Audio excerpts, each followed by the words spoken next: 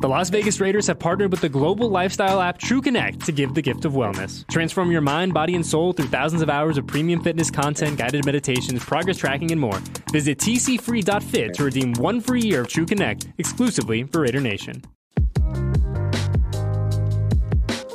Welcome to Raiders Roundtable, presented by America First Credit Union. That's Q Myers. I'm JT. Lincoln Kennedy will join us coming up as we're here to talk about that Raiders' epic win in Seattle in overtime. And Q, it had to happen, and it happened again in overtime. These last two overtimes have been legendary for the Raiders when it comes to regular season wins, and Josh Jacobs closed it out. Yeah, he really did. He started it, he finished it, and he just did everything on Sunday. And, you know, to go to Seattle in a very tough environment, you know the 12s are there, you know they're very loud, and to be able to handle that environment and get through the adversity that they had early in the game and be able to close it out in overtime was very impressive and kind of shows you and makes it, to me at least, feel like the team is starting to turn the corner. We'll figure things out and understand what Coach McDaniels wants them to do. Well, we've talked about quiet in the noise here for a couple of weeks, and to tell everyone that this locker room is together. This locker room has players that believe, you know, the game starts off with an interception on the first play and ends up with one of the greatest runs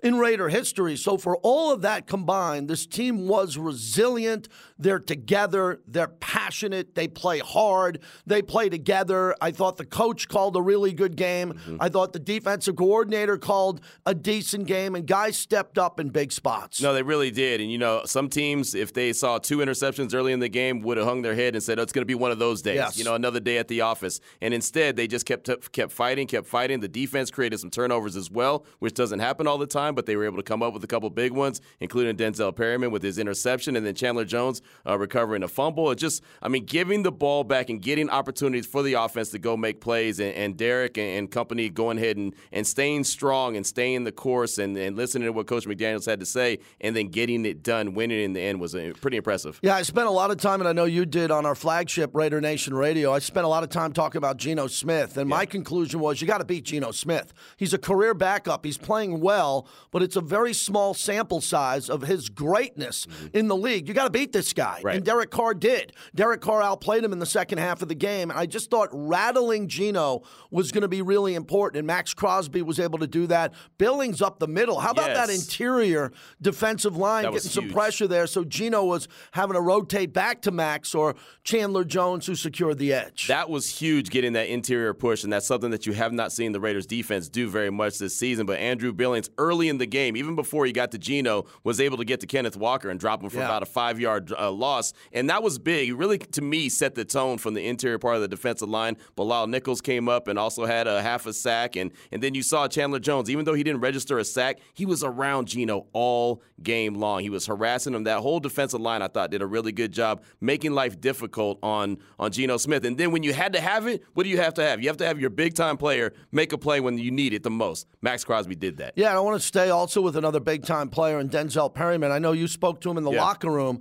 leading up. Share that story about his passion for the game. Yeah, definitely. On Thanksgiving, we had a little bit of locker room time after their practice, and of course, all the players want to get home to their families on Thanksgiving, and Denzel Perryman shared that it was a little bit different for him because he did lose his grandfather on Thanksgiving, and I remember telling him, like, hey, it's okay to get emotional. He said it was great that his teammates were there to have his back, and I said, hey, man, go out to Seattle and ball out for him, and he said, will do, and he did, right? 9 tackles, an interception, big-time plays, tackles for losses. I mean, Denzel Perryman was a man that you feel like was out there playing for someone else, which was his grandfather. So Josh Jacobs had one of the greatest games in NFL history, period. And I think that's really important. If you look at the annals of Raider history, and when we come in this building, you see all the pictures on the wall of the Hall of Famers and the greatness of the Raiders and their alumni. This was a performance for the decades. Al Davis said team of the decades. Mark Davis's team now. They played with a running back in this game who was inspired, because during the week we didn't know what was happening here. The tweaked the calf. He didn't know if he'd go an hour before the game, and then he has the greatest game of his career and one of the top games in Raider history. I know the difference between regular season, playoffs, and the Super Bowl, but it's going to be hard, Q, to top this game all time. No doubt. And then knowing that it was just a couple days away from the anniversary of Bo Jackson and his epic Monday Night Football performance that he had there in Seattle. And the only thing that game on Sunday could have had is when Josh Jacobs ran it off is if he had ran it into the tunnel. If he had ran it into the tunnel, that would have been the icing on the cake, but it was a fantastic performance by Josh, who didn't want to come out of the game, wanted to make sure he put it all out there on the field. 33 carries and 7 catches to go along with that. Just a heck of a performance. A guy that wanted to get it done, he did. The first time the Raiders won since 1998, and that's a big deal, too. They needed to get that gorilla off their back and win up there. They're not going to play them every year, but when you go up there, Seattle has owned the Raiders, and now the Raiders have a win there, especially for Derek Carr. He touched on it after the game. I just thought the team blocked well. They did everything they're supposed to. And how about this offensive line the last couple of games? In their pass protection, I thought this was the cleanest game for Derek at times with pressure on cue to step up in the pocket and have some time. No doubt. I mean, first of all, with Josh Jacobs, what he doesn't get that done if the offensive line isn't blocking well. And then Derek did have a lot of time to get the ball to, a Mac Hollins, a Devontae Adams, a Keelan Cole, whoever the case may be, and he was able to spread the ball around. But he did have some good opportunities, some good time in the pocket. And was it 100% perfect? No. Are they still working on where they need to be? Yes. But you see that they're getting better and getting better and getting better. What does it mean for the long term of this season? I don't know. But they're taking it game by game, and that's all you could do. Jakob at fullback. I mean, what is going on there? What is going on there? Monster. We have a great fullback in this building, a senior vice president, and Marcel Reese, who's gone to Pro Bowls. There's not many fullbacks in this league that can block like that. He was blowing people up like an extra offensive Maybe it's just a number. Maybe everyone's just got to wear the 45. Yeah. Right? Reese, Ingold, now Jakob. Yeah, he really played well. And overall, I just thought it was another important game for Josh McDaniels because for the fans and everyone around the league trying to figure out what's going on with the coach, the plan. We spent a lot of time. I spoke to him last week about the plan, reiterating it, the plan that he has with Dave Ziegler to have the players that are going to be here next year ball out throughout the end of the year and wait for the guys who are not available. I think that's critical, too, everybody. Listen, they won this game up in Seattle in overtime without Darren Waller and Hunter Renfrow. And put 40 up. Yeah, and look at what the team could have looked like in the fourth quarter if they had those two players running crossing routes. So for Devontae, he's handling the load. I just think everyone in general is stepping up and doing their job like we knew they would when they were losing earlier in the season. And it shows that the locker room is together and everybody has a goal to keep winning here. It's funny. I'll never say that it's okay to not have guys out there, but it almost feels like it could be a blessing in disguise the way that they're putting this offense together. They now have figured out how Derek Carr and Devontae Adams work on the same page. Good point. And now when Darren Waller and Hunter Renfrow come back, now they can put those guys and integrate them into the offense instead of trying to throw all three together at the same time. You just look and you say, what if? Yeah. This is what it's supposed to look like without two of the best players on offense, and we'll wait for them to come back because there's some really important games. If we take a look at the highlights of this game, Chandler Jones just falls on a fumble. I thought it was important. Still waiting for him in the stats in that category. He got close. There. But in general, I thought he played with a lot of aggression in this game. He did. He played very strong. He was very aggressive. Like I said, he was around Geno Smith all game long. And it's funny watching the game. You're almost rooting for him to get that one sack, right? Every time he gets close, you're like, here it comes. Ooh, just got away. But, it's an incompletion or it's a short gain or something happens. He's impacting games. It's not showing up in the stat sheet yet, but keep on grinding, keep on chopping that wood, and it should. Yeah, and what else is he's got great body language. Yeah, he does. He's a guy that is on the sideline up, encouraging his teammates. He's a pro's pro, but let's spend some time on Derek Carr after the 2 interceptions to have 3, to put up the stats that he did with a lot of pressure on him, again, at the end of regulation. Handling the clock, and in overtime, we didn't expect overtime to end that way. I thought Derek would have to go the length of the field, a couple of big passes here, and Josh Jacobs ended it. But Derek had an exceptional game, especially in the second half. No, he really did. Again, having the time to be able to survey the field and deliver the ball, and he did a really good job. And that game-tying touchdown pass to Foster Moreau in the end zone was incredible. He made it look easy, but make no mistake without it, that was not an easy pass, right? And then Foster just happens to be in the right spot. And not only that, having the trust in Foster to make the catch, who had 2 big drops earlier in the game. Well, Foster has the drops every once in a while in a game. We're starting to say, if he drops one, I think the key is, go back to him. Get back to him. Yeah. That pass that you talked about, that floater in the end zone, that was a very difficult pass. Absolutely. That was all touch. Yep. And then Foster made the catch. And what about Devontae? I thought Devontae played really well. You could tell that Seattle made him the priority in that game. And in the second half, it seemed like he started to explode. Yeah, he started just running his routes like he does, man. Real crisp, real clean, and and just always finds a way to get open, no matter who's on him or if there's multiple guys on him, or if a guy's holding his arm behind his back. Yeah. He'll catch him with one hand and no flag called. But big catch for Devontae Adams just shows you why he's one of the best wide receivers in the league. Hey, I got to say, the refs, the Raiders caught a couple of breaks. They did. Right? They did. They caught the Josh Jacobs fumble, however you want to look at that. And then especially when DK Metcalf was rolling out of bounds, a lot of Seattle fans said, you got to be kidding me. Right. But look, we saw the calls that went against the Raiders. You mentioned Devontae being held and a player on Seattle came out on the field. Right. Came out on the field on the interception. That doesn't happen in this league. Did you hear Josh McDaniels' answer to that yesterday at his press conference? He said, we're the Raiders. Yeah. I thought that was awesome. It was. That was awesome because he's embracing being a Raider. That was interesting because the ref coming into the game, it wasn't a Raider-friendly ref from back in the day in regards to win-loss record. Right. The refs do a good job in this league, but I think the Raiders have been fighting through a lot of adversity with the record to see what's in front of them. We'll get into it later on in this podcast about what's up next, because I go back to what Fred Biletnikoff told me a couple of weeks ago. He said, get to the Charger game. Yeah. He said, get to the Charger game. And what's going to happen, which is great, is we're looking at this unbelievable run again. I mean, just look at that, a thing of beauty for this team, 283 team rushing yards. But get to the Charger game with some momentum, and then anything can happen. Right, absolutely. And, I mean, the Chargers, the last time they played them was week 1, and they had every opportunity to win that game. I definitely believe the Raiders have every opportunity to win this game, right? They're a team that can punch with anybody. They just got to go out there and execute, cut down on their penalties, and they did a better job of that in this game. They cut down the penalties. They didn't have almost 100 yards. I think they only had 50, so that's an improvement. They've got to continue to do that and keep playing clean ball. Let's take a look at the stats of the game. How about holding Seattle to 65 rushing yards, passing pretty much equal, the turnovers at 2, the penalties down a bit, still 7. Too much for only 50 yards here, but look what they did in the red zone too. 2 out of 4. This was a game that was going to go back and forth. It turned out to be one of those games, whoever has the ball last is going to win the game there, but the Raiders put the Seahawks behind them. They show up in the stat sheet, but again, on this edition of Raiders Roundtable, what Josh Jacobs did, this podcast will live forever. Right. This podcast will be here 30 years from now when people look back and say, I want to hear about that game. I want to see what happened in that game. I want to talk about what happened in that game and Josh Jacobs' great career. Right, and I'll tell you this. We're talking about Josh Jacobs and the great performance he had on the ground. How about what he was doing through the air? Catching the ball. I don't want to hear that Josh Jacobs can't catch the rock. I know he was doing that at Alabama. He's mentioned that to us in the locker room multiple times. Hey, I was catching passes back in college, but going up, climbing the ladder, catching the ball with one hand right there on the Seattle sideline, and then kind of gave the business to the coaches as well. Like, yeah, you saw that.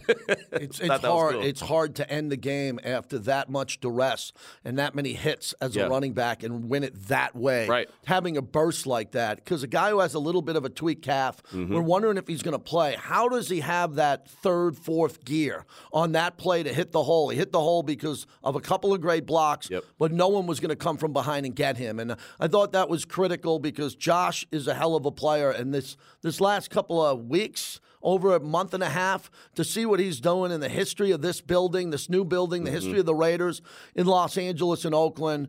Proud to talk about Josh Jacobs and the performance he had. When we come back, Lincoln Kennedy is going to join us. We're excited to talk to him, his view from the booth on that game-winning touchdown by Josh Jacobs. You're listening to Raiders Roundtable.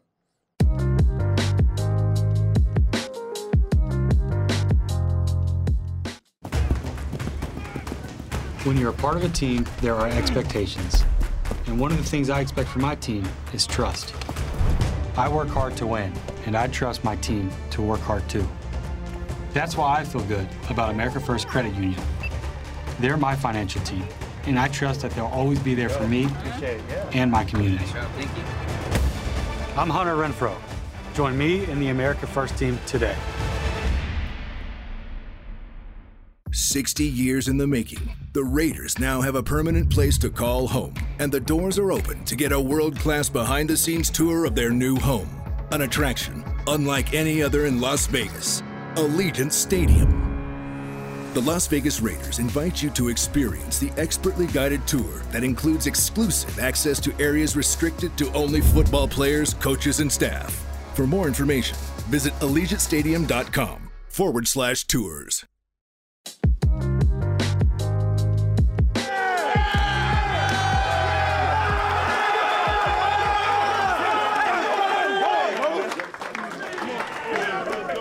Where's JJ at?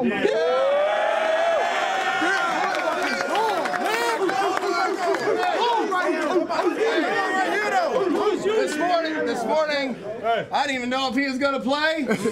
He went over 300 yards. Big division game. Right, so play coming up here next Sunday at home. Yes, sir. Right, and we have to hold turf on that stuff. That's really important, all right? Big division game. But, Victory Monday. But, we got a victory.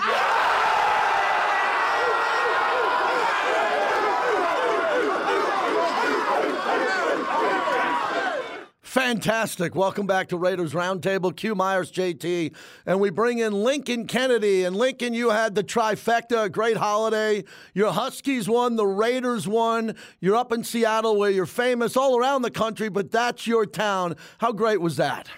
Oh, it really was a good weekend. I mean, a good holiday weekend, guys. The Ducks lost to Oregon State. Washington beats Washington State. So the Huskies control the Pacific Northwest, which is how it should be, in my opinion. And that's what it once was. But more importantly, the way it's looking, and it's kind of pointing for the Dogs, is that if USC takes care of business against Utah in the Pac-12 championship, most likely the Dogs are going to go to Pasadena for the Rose Bowl, which would be just like old times. But, great win for the Raiders. Showed a great ton of resiliency. And how impressed was Josh Jacobs? The will to win is what I said over the weekend. I mean, the fact is, when I watched him play, even early in the season, I know he wanted to run hard and do everything he could. And there was times where it just didn't fall in place for him. But being added to the injury list on Friday with a possible calf injury, didn't know if he's going to play on Sunday. What he showed us on Sunday against the Seahawks, both out of the backfield catching the football, running the football, was just nothing less than magnificent and a beautiful thing to watch. Lincoln, when you have a guy like that do exactly what he did on Sunday and go for 300-plus yards and, get the walk-off, the runoff touchdown that he had to end the game, what does that say to the rest of the players in the locker room, as Josh Jacobs is clearly a big-time leader of the team? Well, Q, if you look back in the season, most of the Raiders' losses have been by one possession. Mm-hmm. So you're close. And for the last couple of weeks, last two games, we've seen a ton of resiliency on both sides of the ball. You know what impressed me the most about the defense, what they did on Sunday? Look, there were times where they gave up field goals, yes. They gave up yards, yes. But if some of those field goals were touchdowns, and conversely, some of the Raiders' touchdowns were field goals, we wouldn't be talking about a win right here. The defense came through, and I think they helped out, especially in spite of the two interceptions and the position they put them in. So all the sort of turmoil that's happened over the past couple of weeks, what we can take for granted is that this team will continue to fight. They might not always get it done, but they will fight. Lincoln, let's stay on the defense. I heard you on the broadcast point out that interior pass rush and Billings and the way Nichols played. Mm-hmm. That really helped. That was very important because it took the running game away and made Geno pass predictable. And as I said, Geno's been a backup. He's playing great this year, but you can't let Geno have a monster game. And I think part of that was stopping the run. What'd you see from the interior of the D-line? You're absolutely right, JT. And I don't think the interior D-line gets enough credit. We're always talking about Chandler Jones and, of course, Max Crosby, and definitely worth the praise. But defensive line-wise, and there's been, a few, moving around. They traded Jonathan Hankins, and they got Tillery, they signed recently. Mm-hmm. So they've been trying to fill that little positions out. But I thought Kendall Vickers and Bilal Nichols and those guys did a good job this time pushing the interior part of the pocket. And that's except that is one of those things that you have to do if you want to keep a quarterback. You want to go all those lanes and keep a quarterback in the pocket rather than have them run out and beat you with their legs.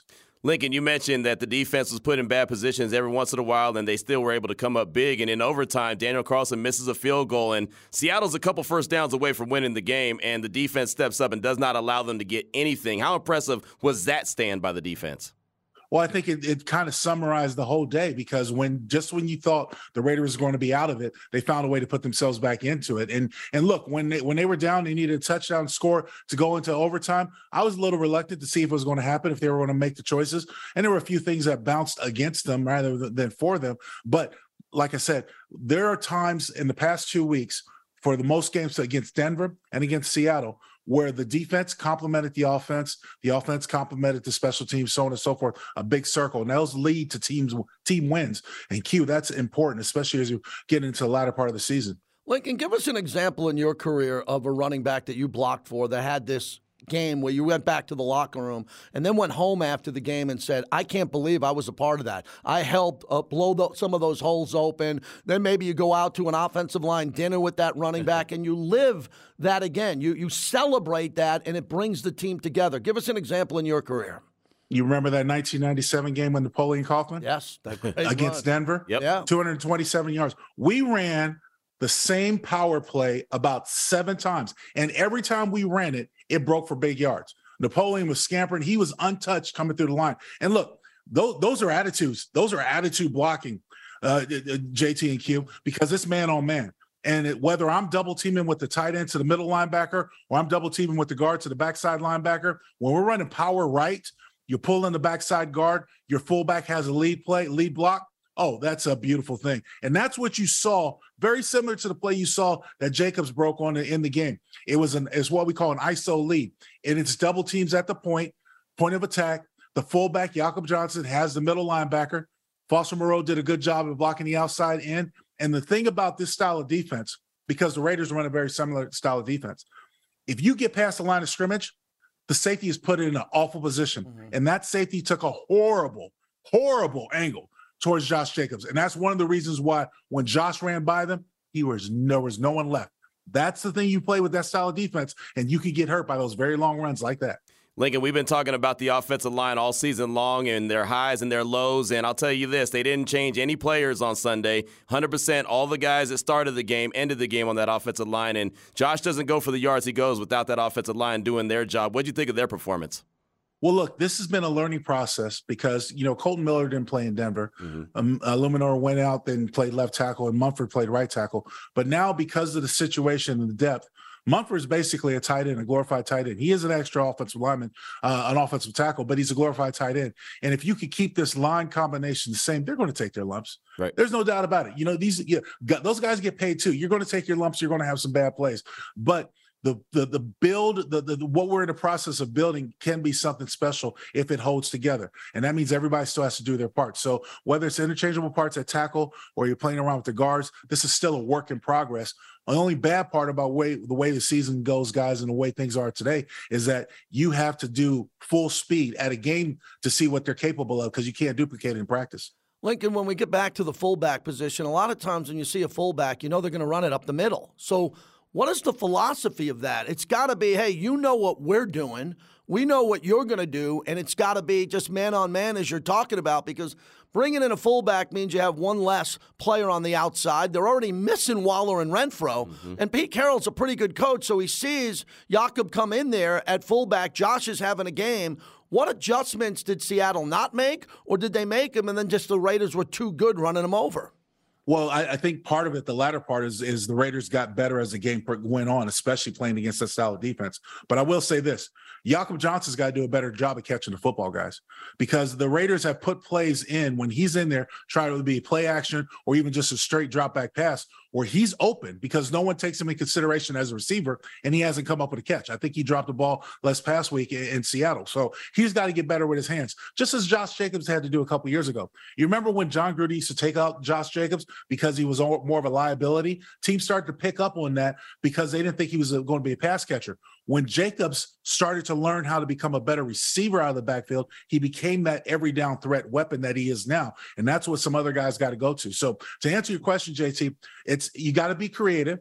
Of course, you want to show one thing and do another, but you got to understand this team, like every team, has tendencies, and you have to make the adjustments. And for the last 2 weeks, to a degree, more so in Denver, I saw it was noticeable than it was in Seattle. It was more just better execution.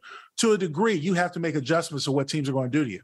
And I think over the last couple of weeks, the Raiders have done a good job doing that. It's one of the reasons why they've got 2 wins. Derek Carr was able to spread the ball around to a lot of different wide receivers. Of course, Devontae Adams had the great catch with one hand with a guy draped all over him. But I wanted to ask you what you thought about the wheel route that Amir Abdullah ran and got a touchdown that Carr hit him with. Those are the beautiful things that people don't take in consideration when you look at the stars that are on this Raiders team. For you to be able to go Abdullah coming out of the backfield, no one's they're underestimating. That's why they put a linebacker on him.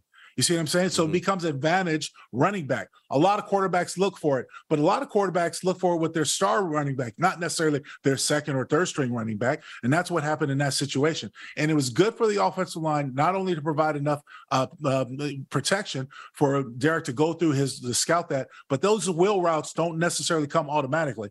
Derek sees he's got a linebacker up against his running back. I know he'll take a good long look. He looked off the safety. He went back to Abdullah in the end zone. Everything looked perfect except for the roundhouse kick for the penalty. What about Devontae here? I'm looking at 11 targets, 7 receptions, 74 yards. You good with that?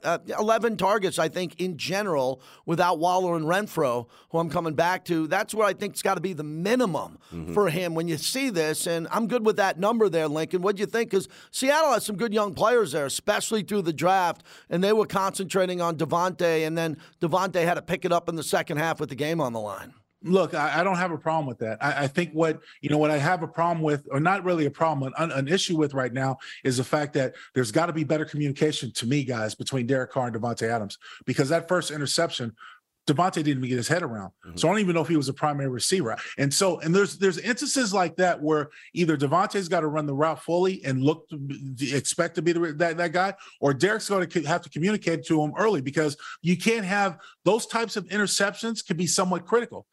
Turnover battle, you lose a turnover battle 9 times out of 10, you don't really win the game. So, it's one of those instances where you don't want to have that miscommunication, especially to start the game.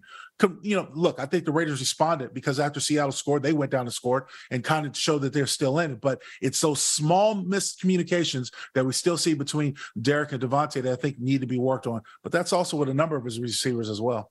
Lincoln, I pointed out earlier in the show that I had talked to Denzel Perryman, on Thanksgiving in the Raiders locker room, and he had told me that he had lost his grandfather on Thanksgiving, so it meant a little bit more to him. So I had said, hey, go out to Seattle and ball out for him on Sunday. He put in a hell of a performance, including coming up with an interception. I think he had 9 tackles on the day. I thought Denzel Perryman played he was like a man on a mission on Sunday. Denzel's been has been one of the bright spots for this defense when he's healthy and when he's in there. Now, this is a very young group collectively at linebacker, and they're going to have to probably make some changes or find somebody to do something different in the offseason because they can still get exposed when he's not there. But, I've appreciated his play since he became a Raider, and I especially appreciate the way he shoots holes and gets downhill to the running backs, not necessarily playing, light or lackadaisical. He's going right after the running backs and the running carriers right now. And his only weakness, in my opinion, is coverage. Right. He's not a good covering linebacker, but everyone's got strength and weaknesses. That's just the way it goes. Well, that's a great segue, Lincoln, to Herbert coming up, and Justin Herbert and what he can do and what we're expected to see here, because we don't know who's going to be able to be at 100%. It's always the case like that with the Chargers, with Williams and Keenan Allen. One normally doesn't play, one's banged up, and that always happens in this series. And Herbert's had some classic games, even the loss. The greatest game ever played, regular season history, the Mount Rushmore game last year where the Raiders won. I still see a soft area in the middle of the field, and Herbert's the type of guy that will pick that apart if it doesn't get cleaned up. We keep using that term every week here. What do you expect to see now? Because we're looking at all these great plays defensively and what the Raiders did up in Seattle, but the Chargers are coming in, and they do a hell of a job over the middle of the field. Much of what we saw last week in Seattle, I expected Patrick Graham to play a 2-safety system because we were worried about the speed of Metcalf and Lockett collectively. Now, there's been a number of players for the Chargers this season that have sort of come out of the shadow and kind of made a name for themselves, especially at receiver, because you didn't always have a healthy dose of Keenan Allen, didn't always have a healthy dose of Mike Williams, but they still had playmakers and they still had a quarterback who knew how to get the ball to and make guys look better. So I think we're still going to see a two safety system. However, what I'm going to be curious to see is who's going to cover their tight ends, because the thing is that they put Merrick in that position before, and he struggled with it a couple of times, and rightfully so. So whether you have Nate Hobbs back or he's starting now back on active roster or is activated this week will be a question. And if they play more, I wouldn't necessarily say more man, but combination zone mans or where you're rolling over to the sky might help a little bit. But the first things first, you got to find somebody for Eckler, and you got to take Eckler away because he's not only a good backer with the screen game, running the ball between the tackles, but also coming out the backfield. And that really hurt the Raiders against Alvin Kamara in New Orleans. Lincoln, I know the defense didn't do everything perfect in Seattle. Obviously, they went to overtime, still gave up 34 points, but they looked to me a lot more comfortable on understanding what they were supposed to do. You mentioned Trayvon Merrick. He looked a lot more comfortable and had a couple big pass breakups. You think he's starting to figure out what Patrick Graham wants him to do? Yeah, but I just wanted him to catch the ball in those interceptions. Right. How does he miss the ball? I mean, both hands. It's happened to him a couple times since he's been a Raider. But anyways, look, I'm thinking it's coming together. I said this before on this very platform, guys, that Patrick Graham really doesn't have the players to run his style of defense on this roster. Unanimously, you've got spots here and there, but there's some big holes, and that's why you see some of those big voids.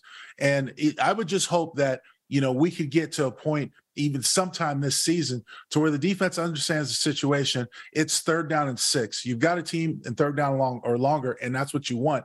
But you're not playing 8-9 yards cushion off them. Mm-hmm. You know what I'm playing? You know what I'm saying? Yeah. You pressing up a little bit more, and you're trying to take it. Because if you look, here's what we do know.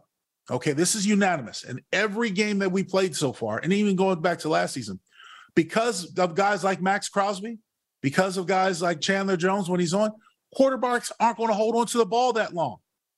So if you're trying to blitz to get the quarterback to get rid of the ball quicker, you can't give a huge cushion, right? Because it makes no sense. You got to press. You got to take a chance that you're going to have to be able to take care of business. And more importantly, when you're trying to show it, and if you don't back up more and give more of a cushion and make a down and out, very simple pass catch to receive. You can't do that. So you got to be mindful of the cushion, and more importantly, the understanding, as you guys have talked about, understanding the total defense as it is. Well, this is interesting because we know that the coach, Brandon Staley, is going to go for it on 4th down, period. Certainly. We know that. He just won a game. The Chargers, the way they're winning games, are blowing me away. I mean, I go back to how they won games. Some of their victories of their 6 have come down to just bizarre plays in Atlanta, this 2-point conversion that they won on. So let's assume, Lincoln, and we know coming in that they're going to go for it several times on 4th and short. That's given Justin Herbert 4 plays to pick up a 1st down. How does that change this coaching staff, knowing that that's the coach's philosophy on the other sideline? Well, you can only hope that they make a stupid guess and guess wrong, right? I mean, there's really look, I have seen some horrible, and I mean horrible, clock management on both levels this season. Even as recently as last night with the Indianapolis Colts, the way they managed that final 2 minutes with 3 timeouts.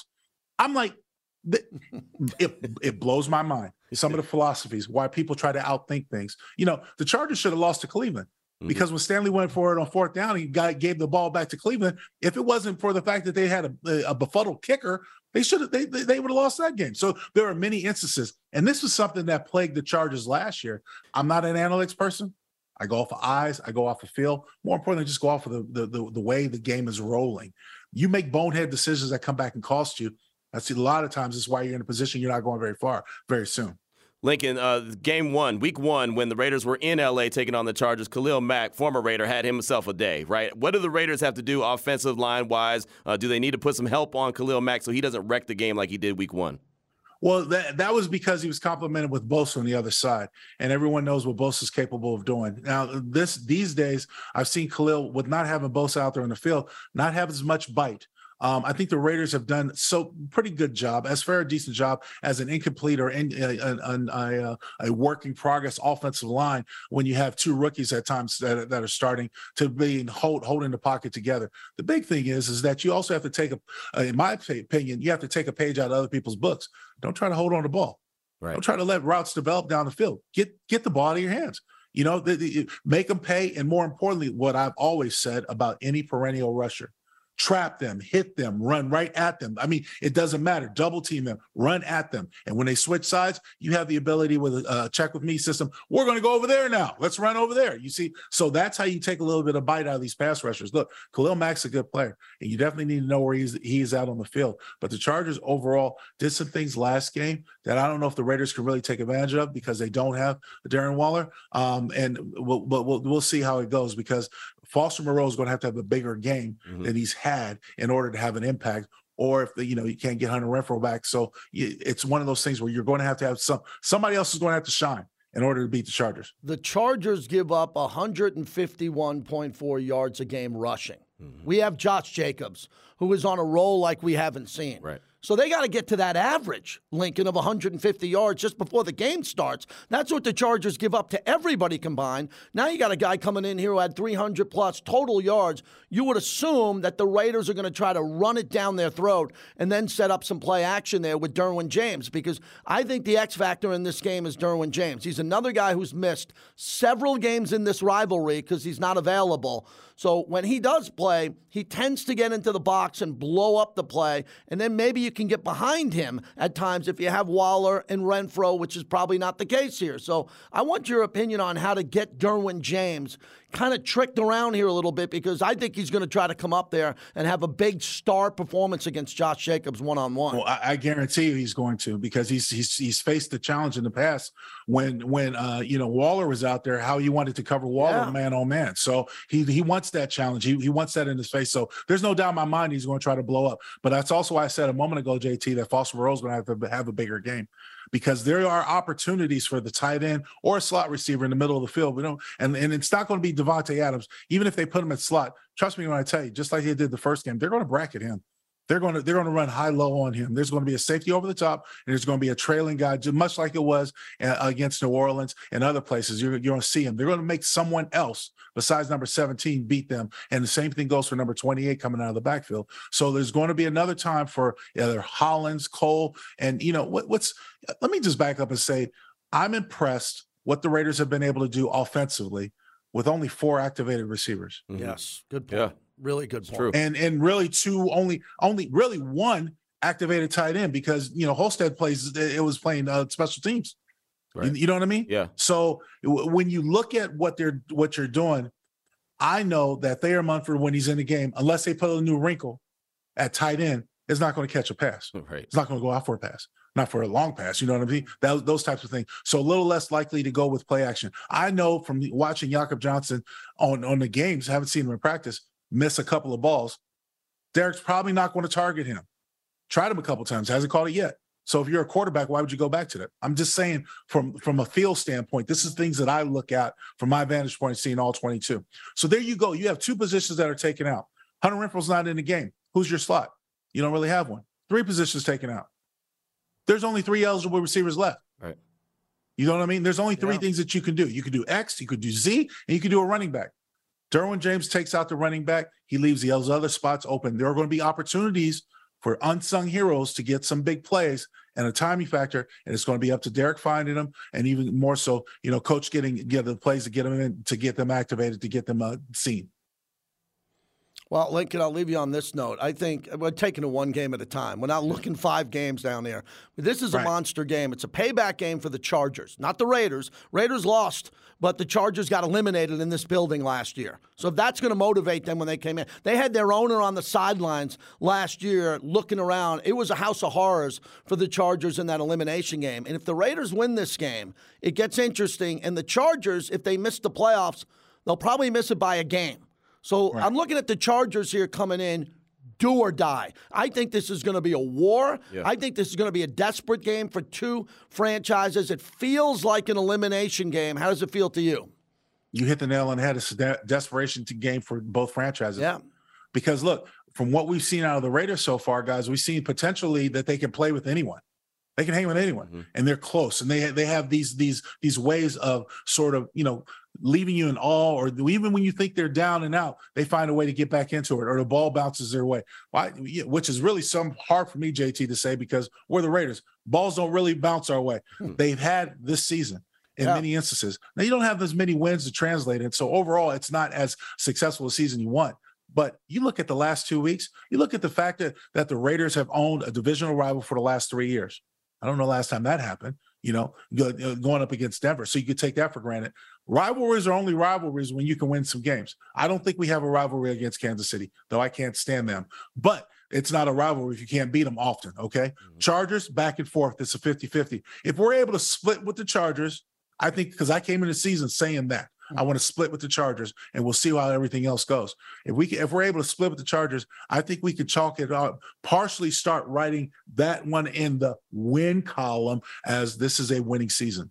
Thank you, Lincoln. We'll see you at Allegiant Stadium on Sunday. Always appreciate your time.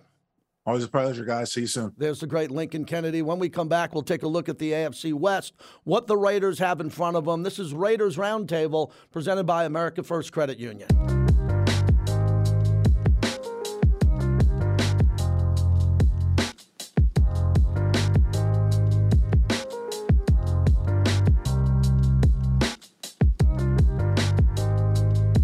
All right, we're back on Raiders Roundtable, presented by America First Credit Union. Q, here we go with the Chargers. They just won at Arizona, and I'm looking forward to Hard Knocks because I've been watching that to see what's going on with Arizona. But with the Chargers, again, they continue to win games that they shouldn't win, and they got 6 wins, and they're probably going to need 10 to get to the playoffs as they're coming in. And this was an important win for that franchise because they went for 2. They went for 2 to win it, they rolled the and dice. that could have torpedoed their season if they didn't get that 2-point conversion. Yeah, I was looking at that game, paying a lot of attention to it because I knew that they were the next team up for the Raiders, and if they lose that game, the Raiders win in Seattle, which they did, all of a sudden you're looking at a game that's playing for second place, right? I mean, that would have been the reality of what this game would have been. The Chargers, they find ways to win games. I got to give them credit for that. It's not pretty. You know, it's not really the way that it's supposed to get done. But, again, they're finding ways to get it done, and you'll take a W. So whatever they're doing, they're doing. But, I mean, this is a very winnable game for the Raiders. And, yeah, that 2-point conversion that they got to win it against Arizona is just so typical Chargers to be able to pull that off. For the Chargers, their game plan is simple. They want to get everybody else healthy at the end of the year and be in the playoffs. They're not talking Super Bowl. They just want to get in, and they could be one of the more dangerous teams. And I think the Raiders have an opportunity to do something really special here and hurt them in their ultimate goal on top of the Raiders getting a win. And they're still catchable. They're still catchable. The Raiders can still catch them and end up in second place when it's all said and done. No doubt about it, and that's what the Raiders should look at. Now we go to Kansas City and what happened with the Rams. Look, the Rams are in trouble, and that's another big topic for us because the Raiders play them a week from Thursday, which is going to be a really important game here. Look, they're injured. They got players that aren't going to be activated on the back end of the season. No reason to bring them back here. And Kansas City, quite frankly, is just rolling. Yeah, Kansas City is doing what Kansas City does. And until they're knocked off the top of the AFC West, they're going to continue to do that. And, you know, the Rams, when you look at it, remember Aaron Donald had the whole retirement papers in the offseason. He's playing like he wanted to be retired. He's not playing like the Aaron Donald that's hungry to go out and win a ring. And, you know, who knows what they're going to look like against the Raiders a week from Thursday. But, man, they just look like they're an injured dog out there. And well, Kansas City gave them the business. Yeah, I find entertaining about the Rams is pundits on the radio were saying, well, forget about the draft. Go all in. Go get players. And now they're saying, uh-oh. You don't have any depth. You don't have any players. Have any draft picks. Yeah. You've been blowing up the draft. But Kansas City keeps rolling, and Mahomes does an amazing job. Mahomes is having another MVP-type year, and they're ahead of Buffalo. And I thought it was going to come down to probably those two teams at the end, and they're fighting for home field. Then when we get to Denver, Denver finally is in disarray here. I don't think the coach, there's a chance the coach doesn't make it to the end because unlike the Raiders who have a plan, and they told you about the plan, there is no plan in Denver with this quarterback and this head coach. We know that now, which is unfortunate. Nathaniel Hackett came there with a vision of what he wanted to do. It's not working with Russ. I'm surprised by that. Right, and, you know, the thing is, Denver's going to have to make a decision, and they've put $250 million into Russell Wilson. So it's the quarterback or the head coach, and the head coach is going to lose in this situation no matter what because all that money is invested in Russ. And, you know, obviously when Pete Carroll and company let Russ get out of Seattle, they knew what they were doing, right? I thought that was crazy. You can't let that guy go, and now you're kind of seeing what's going on. You're seeing that the teammates around him don't look 100% happy. There's just, like you said, a lot of disarray, and that's the one thing, no matter how much the Raiders have struggled this season, you haven't seen that locker room. You haven't seen guys come to the sidelines barking at Derek Carr or super angry at Derek Carr. They're sticking together. They're fighting. They're all together, and they're finding ways to win games, and that's the exact opposite that's going on in Denver. Well, when you look at what the Raiders have done to Denver in the last 6-7 games, it's why Denver's in disarray. The Raiders have had a lot to do with it because I think the Raiders are in their head and there's new ownership there. So looking at the Raiders' schedule coming up and what's in front of them here, first off, the standings, as you said, this is an opportunity to get a game closer to the Chargers. It's about the Chargers now. Absolutely. Go catch the Chargers and take them out at home here. And if the Raiders can do that to get to 5-7 and then a real short week to have the opportunity to get to 6-7, that's going to change a lot of people around the league talking about this team's toughness and where they're at.